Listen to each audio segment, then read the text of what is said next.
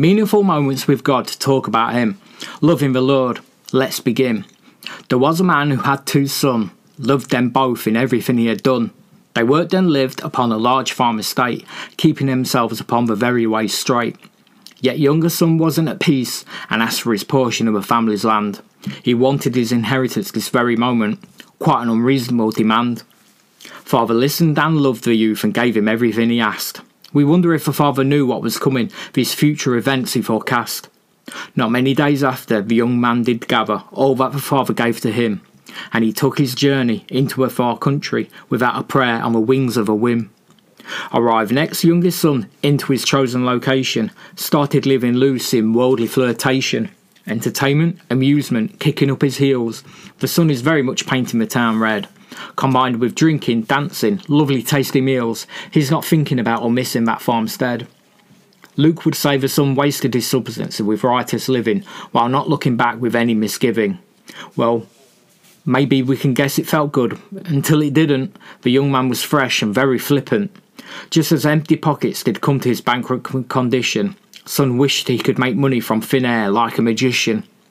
Mighty famine did next strike the surrounding region, and no free food on hand in this shorty season. This youngest son at home always had it easy. Now with no support around, he was in want, feeling queasy. So son gained employment with a citizen of that country, feeding swine in the field now all dirty and funky. Yet he felt like he would faint, succumb and swoon, his belly all empty but swollen like a big balloon. It's true that desperate people do desperate things, and the son eats swine food like he dined with kings. Many of that country knew what a bad state the son was in, but nobody cared for this poor destitute had-spin.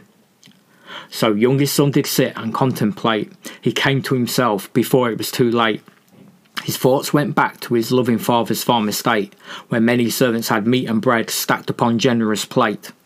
Servants never in want, never in lack. Yet I, the son, perish with hunger. To my father I will go back. Arise, I will return, seek out my father's presence, throw myself at his feet, let him judge me and pass sentence. My plea to him, I'm not worthy to be called thy son. Make me your servant, I am thoroughly undone. So set out youngest son did go this day, back to his father, ready to be a slave with no pay. Yet while a great way off, the father saw his son, and ran to him, faster than a bullet from a gun. Kindness, grace, mercy and empathy, father granting his son compassion in loving clemency. Affectionate embrace, cradle and cherished, the father holds his son, happy he hadn't perished. Father falls upon son, hugs, kisses and doesn't let go. He's as happy as a pig in muck, and now shouts to let everybody know. Youngest son says to the father, I've sinned against heaven and you. No longer worthy to be your son, this position I blew. The father's response to this honest claim, dress my son in the best robe to hide his shame. Place shoes upon his feet, ring upon his finger.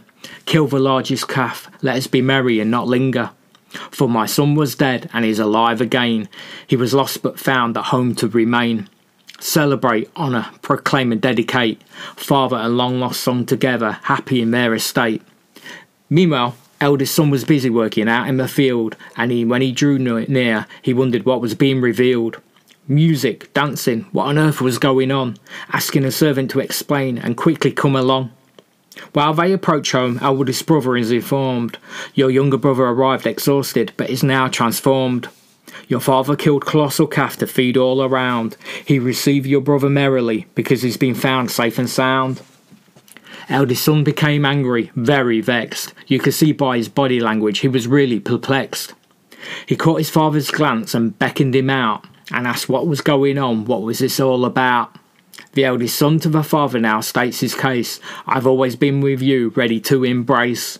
Hard working and faithful, followed your every ask, kept my head down and worked hard at every task. Yet to me you never gave one party or made a big deal. I've never celebrated once with my friends at a free meal.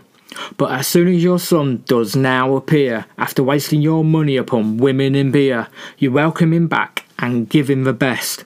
A cost so big and tasty, better than all the rest. It makes no sense, I just don't understand. After everything he's done, you offer him your forgiving hand. You welcome him home and give him rest and peace. You pour such love upon him, rarer than a golden fleece. Please answer your eldest son and try to me explain, for your loving actions, well, are driving me insane. So with peace inside and love to all around, the father of the estate to his elders now breaks it down. My son, you have always stayed close to me, and all that I have is thine. Nothing and no one can take away from what you have. You're the only one next in line. It all goes to you, both house and land. There's no left for your brother. But it's right for us to celebrate his return from being in the gutter. For your brother was dead, but is now alive. He was lost, but now is found. Let us embrace him back into the fold, and with our love build up and surround. That's where we leave this parable, speaking to us today about the tale of the two sons. In us we might find a little of each, or maybe just a lot of one. So revealing rich, wonderful truths to us, this tale now unfolds its spiritual depths. In it we can journey back to God upon its all-embracing steps. Though we be far, it's never too late to return to God through Jesus, the beloved Son. Because Jesus is the way, the truth and the life, and his salvation is very well done. From a far way off, God welcomes us. He runs to embrace us tight. Through his word he reveals his love and devotion, and informs us we are his delight. In a robe of righteousness, in Jesus we dress, with shoes of the gospel to go and impress, to show how God the Father takes us back, even though from him we've been way off track. But it's never too late to begin again, because Jesus saves us from sin and shame. So if weary and warm, no peace within, we can return to God in Jesus and claim the win. For in Jesus there's enough room for all to go around. Mercy, forgiveness and freedom in him can be found. Just look and live, in Jesus be made a new creation, for Christ cleanses you with his blood donation. That's all for now, our time's complete. Please continue to read God's word, because he sure is sweet.